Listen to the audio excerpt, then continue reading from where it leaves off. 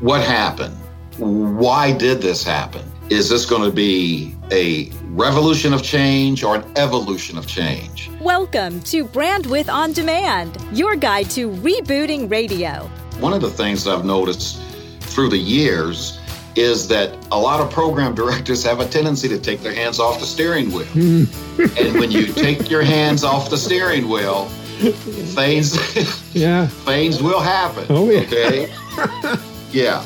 Brandwidth On Demand, rebooting radio with a different take on all radio can be. Now your guides through the Mediamorphosis, David Martin, and author of the book Brandwidth, media branding coach, Kipper McGee. Harry Lyles is an accomplished multi-format programmer. He's widely recognized as a foremost expert in all forms of hip-hop, R&B, rhythmic AC, and gospel. He covers the bases, this guy. As president of Lyles Media, Harry has been the programming partner for some of the most prominent broadcasting and media companies in the business. He's been named to the National Black Radio Hall of Fame and is well known for positioning companies for expansion and rapid development while helping broadcasters understand a better rating story to help generate a better revenue. Harry's standout programming career is marked by cutting-edge strategy, stellar brand-building skills, and achieving and sustaining, most important, market share by building inspired station teams. When programming concepts with your local audience happen and ratings and revenue follow, it's all about hiring Harry. That's what we say. And he's with us today on Brandwidth On Demand. We're proud to welcome the one and only Harry Lyles. Hey, Harry. Hey. Glad to be here, guys. Thanks a lot. Well, we are so glad you're here, Harry. Thanks. So, first question, you've been doing this for a while. You're advising a lot of different stations and companies. So, when you first walk into a radio station, what do you look for? And how can you tell if they're probably doing okay or if they're going to need a lot of your attention? Great question. The first thing I do, I have a one-page questionnaire that I send in. And that questionnaire is basically asking them, what is your objective for the format or vision of the format? And of course, when you do that, you want to make sure that they have some kind of an understanding of the demographics that they're going to go after, the music that should be played for that demographic, have a conversation with them about talent, have a conversation with them about their special programming, contest and promotion, and also community affairs and social media. But what's the foundation of any great radio station is going to be the music and the talent. I have learned through the years, if you can get those two things tied together and let them work together, you're probably going to have yourself a pretty good radio station. I think one of the things, guys, that happens today, I've noticed there in some of the projects that I've done with clients and non-clients, that there's a disconnect. And a lot of people want to say, well, it's a PPM situation disconnect. I disagree with that. And when I look at the Nielsen PPM numbers, I see a consistency from large, medium to small markets. So when I first go in, it's important for me to do one thing, ask questions, and then help them put those pieces together to help them move forward and meet that objective or vision that they have for the station. And it's not hard. Again, it's the basics that are going to take to do one thing, and that's score in something called Nielsen. Yeah. Mm-hmm. Yeah, one of the great things we've noticed about your method, Harry, is you have an uncanny ability to break things down into little bite-sized pieces. We were intrigued by your very special radio ratings problem-solving method, which starts with what you call a self-reflection. Can you expand on that for us? Yeah. Well, one of the things that I've noticed from station to station to station, the in-house situation is a little bit different. Even sometimes, guys, when I ask a program director, operations manager, or general manager, well, what do you like about your, especially if maybe the station's, off a little bit, or they think that it's off a little bit, and they think that they're having problems. One of the questions I like to ask, well, okay, you think you have a problem, but is there anything here that you would keep? Because I think that's a very important question. We can sit here and self-reflect on all the elements and everything that ties the radio station together.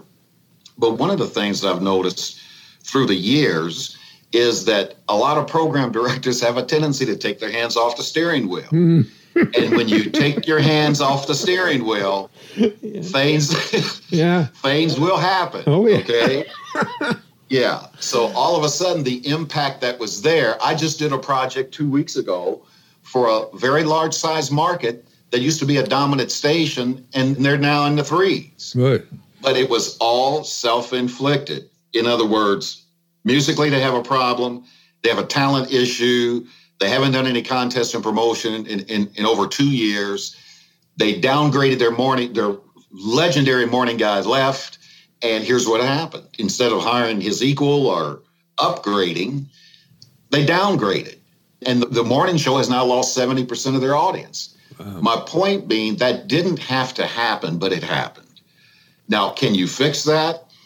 Well, when it comes to the self-reflection of looking at what a radio station is doing from a talent standpoint, that's a mistake you really want to avoid making if all possible. I'm going to share something with you guys because I remember when the Patriots won the last Super Bowl here in Atlanta, on the CBS Morning News, they had Bob Kraft. And they were talking to Bob Kraft, like, why are the Patriots so consistent in winning, and you've been to the Super Bowl the past 10, 15 years more so than anybody else? I never will forget his response. Here's what he said. It doesn't matter if it's on the offensive side of the ball or the defensive side of the ball.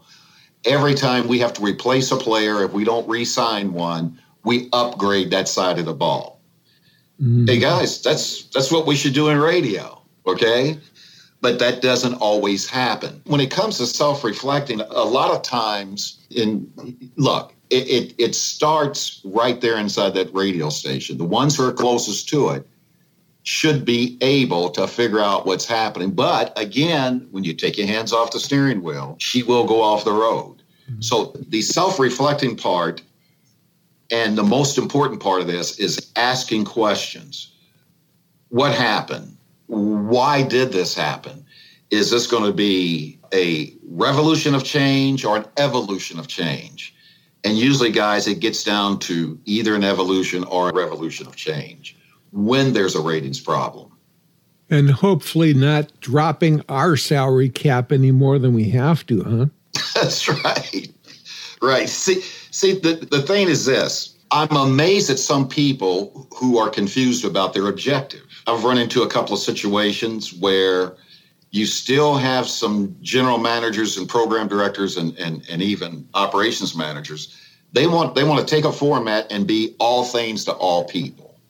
Mm-hmm. Well, I had some pretty good teachers. That's not the way it works, okay? If you can dominate two demographics, you can spread yourself out and become a pretty good radio station, regardless of format. I was just talking to a rock friend of mine the other day, and he was telling me about the appeal of his classic hit station. But he knew where the epicenter of his format was, and that's the reason why he's successful. Great word. And one of the things, too, that you're always talking about is really, in addition to knowing who you're talking to, is knowing who you've got on board and really building that encouraging kind of winning attitude like Belichick has done, but you want that throughout the station. So question number one is, what are some of the best ways for, say, a new program director to do that? And number two, what do you do when like half your air staff is coming in from other markets via voice track or whatever? How do you build that winning thing with people that you never see? Well, I'm going to be upfront with you as if you and Dave are clients, Kepper. I'm not a fan of voice tracking. Right. I believe that one of radio's biggest problems is we have taken the companionship out of the business of radio. Mm-hmm. And I think the listeners are smart. I give them credit. I can't remember the last time I heard somebody screaming because of a contest where they won something. It needs to come back. It's something else. Again, I'm not a huge voice track person. I think one of the things that has happened in radio is I consider all day parts important. Okay. Yep. I know some people say, well, we want to spend the money in morning and afternoon, and we'll kind of figure out what to do in the other day parts. Winning radio stations are consistent in mornings. They're consistent in middays. They're consistent in afternoons and nights. Okay. And it doesn't work any other way. There are no shortcuts to this.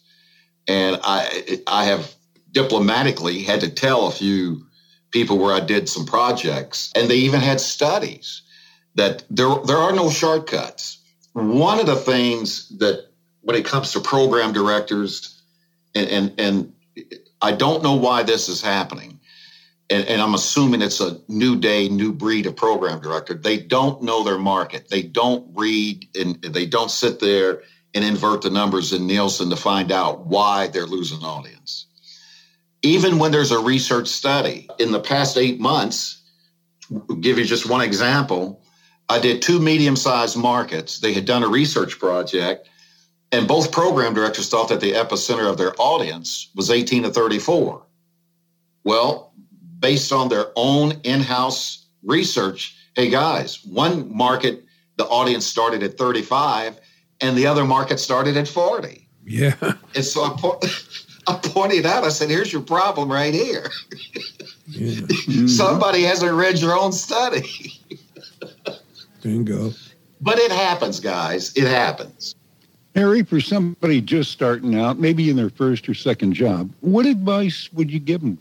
What suggestions would you have for them when they're ready to take that next big step? I will use myself as an example. For that person that is starting out, I want them to know that used to be me. And I was lucky. I was very lucky. I worked for some winning radio stations. First off, I worked at 3 winning radio stations in my hometown of Evansville, Indiana. Great management, great program directors. But again, I want to say this, and I say it respectfully, that was a different day in radio.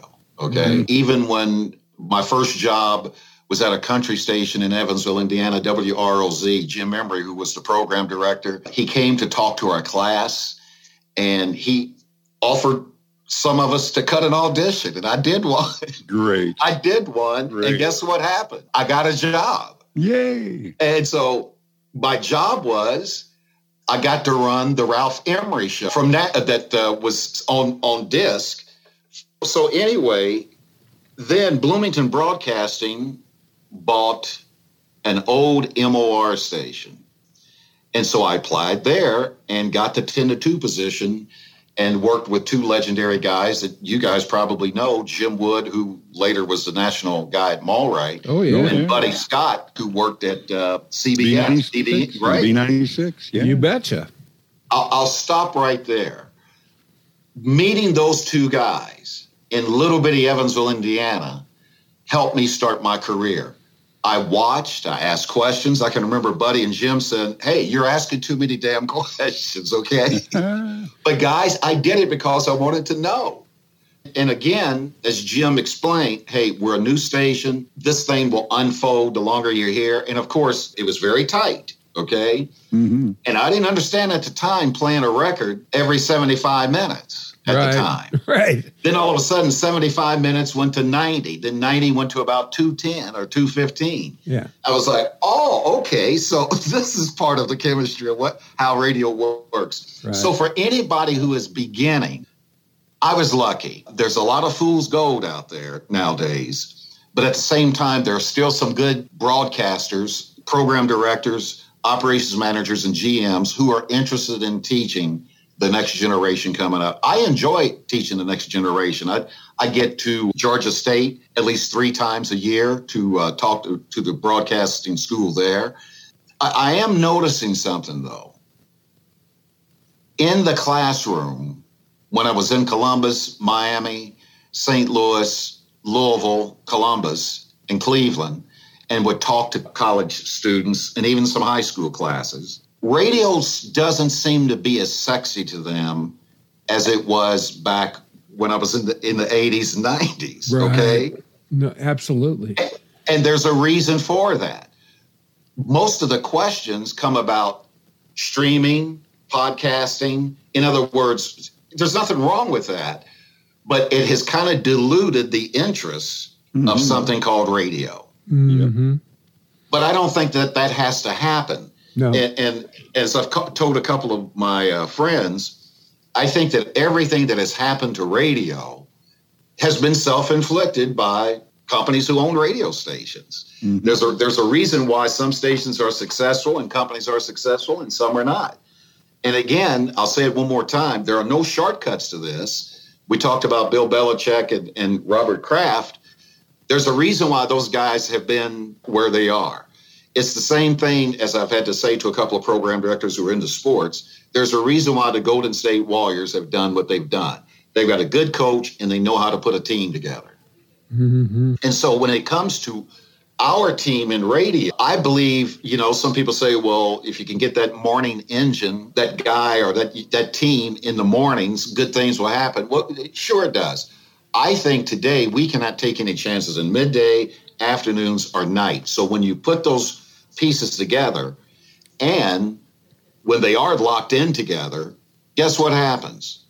You get attention, the pieces are working together, and I will tell you this, I think the listeners hear that. I know right here in Atlanta, when I go to get gas or stop by a Quick Mart or whatever, and somebody's got a radio on, I'll ask them, why are you listening to that station? And usually 9 times out of 10, it's a station that's a top 3, top 5, and they're doing a good job at doing one thing that's satisfying their audience. Great stuff. And guys, it doesn't matter what format it is. As I was talking to a rock friend of mine out on the West Coast last week, it doesn't matter. The basics are the basics. When the pieces are working together, good things happen. A terrific guy, Harry Lyles. Hey, somebody you'd like to hear from? We'd love to hear your suggestions. Email them to show@brandwidthondemand.com. And we've got some new social media platforms to check out. Facebook, Instagram, Twitter, LinkedIn. All you have to do is look for Brandwidth Plus. That's Brandwidth, Plus, one word. And we look forward to seeing what you have to say when you're there. Coming up, Harry shares some opportunities that many, including us, may find hiding in plain sight. Hi, this is Dave from Music Master Scheduling, here with another Music Master raving fan. Did someone say Music Master raving fan? Ding ding, that's me. Hey, it's Lee McNabb, Operations Manager for Saga Communications Des Moines Radio Group. My mentors taught me music scheduling on Music Master, and that's what I use to teach the young Padawans of today. Ready to become a Music Master raving fan? Get in touch at musicmaster.com/sales. I've used Music Master in some major markets for some major media players. I'm a major fan. Hey there, Kipper here. So you want to have some great merchandise for your radio station, but the budget says, we've got a solution. Radio Swag Shop. It's simple. You select the items, give them your logo, they create a store for you, you link to it, you promote it, and you sit back and collect the cash. Budget short? Radio Swag Shop is your answer. Just go to radioswagshop.com/Kipper. My name, radioswagshop.com/Kipper. Your ratings and bottom line will thank you. Opportunities hidden in plain sight. Brandwidth On Demand. We are with one of the best and brightest, Harry Lyles. Harry, thinking about traditional radio, what's the one opportunity that you see that many station people, no matter market size, might find hiding in plain sight? Well, what's hiding in plain sight is something that you can hear with your ears, and it's called the overall essence of the radio station. Once you grasp what your vision, I'll say it one more time, the vision or the objective of the station, and you know what's happening, you don't know what's happening, but you should know what's happening. And some program directors say, well, I might know what's happening, but the question is, you must know what's happening for one thing to happen. And that's for that radio station to do one thing. Have listeners and those locals to wake up with it every morning, get in the car with it, eat breakfast with it. When, again, the station pieces are connected from a music standpoint, talent standpoint, marketing, social media, you create an impact because that's called engagement, and that's what listeners want. Terrific guy, Kipper. Harry Lyles. Links to his websites and more in the show notes. Just scroll down on your phone. Also, we've got a special handout going out the first quarter of this year. It's Seth Godin's 22 quotes that every radio person should know for 2022. Just check the show notes. As always, thanks to executive producer Cindy Huber for putting this all together, and our associate producer Hannah B. for handling the guest bookings. And coming up next... Kipper, hello. Kipper McGee, are you there? Are you there? I think the broadcasting gremlins got into his Behringer board. Yeah, I think you're right. You're right.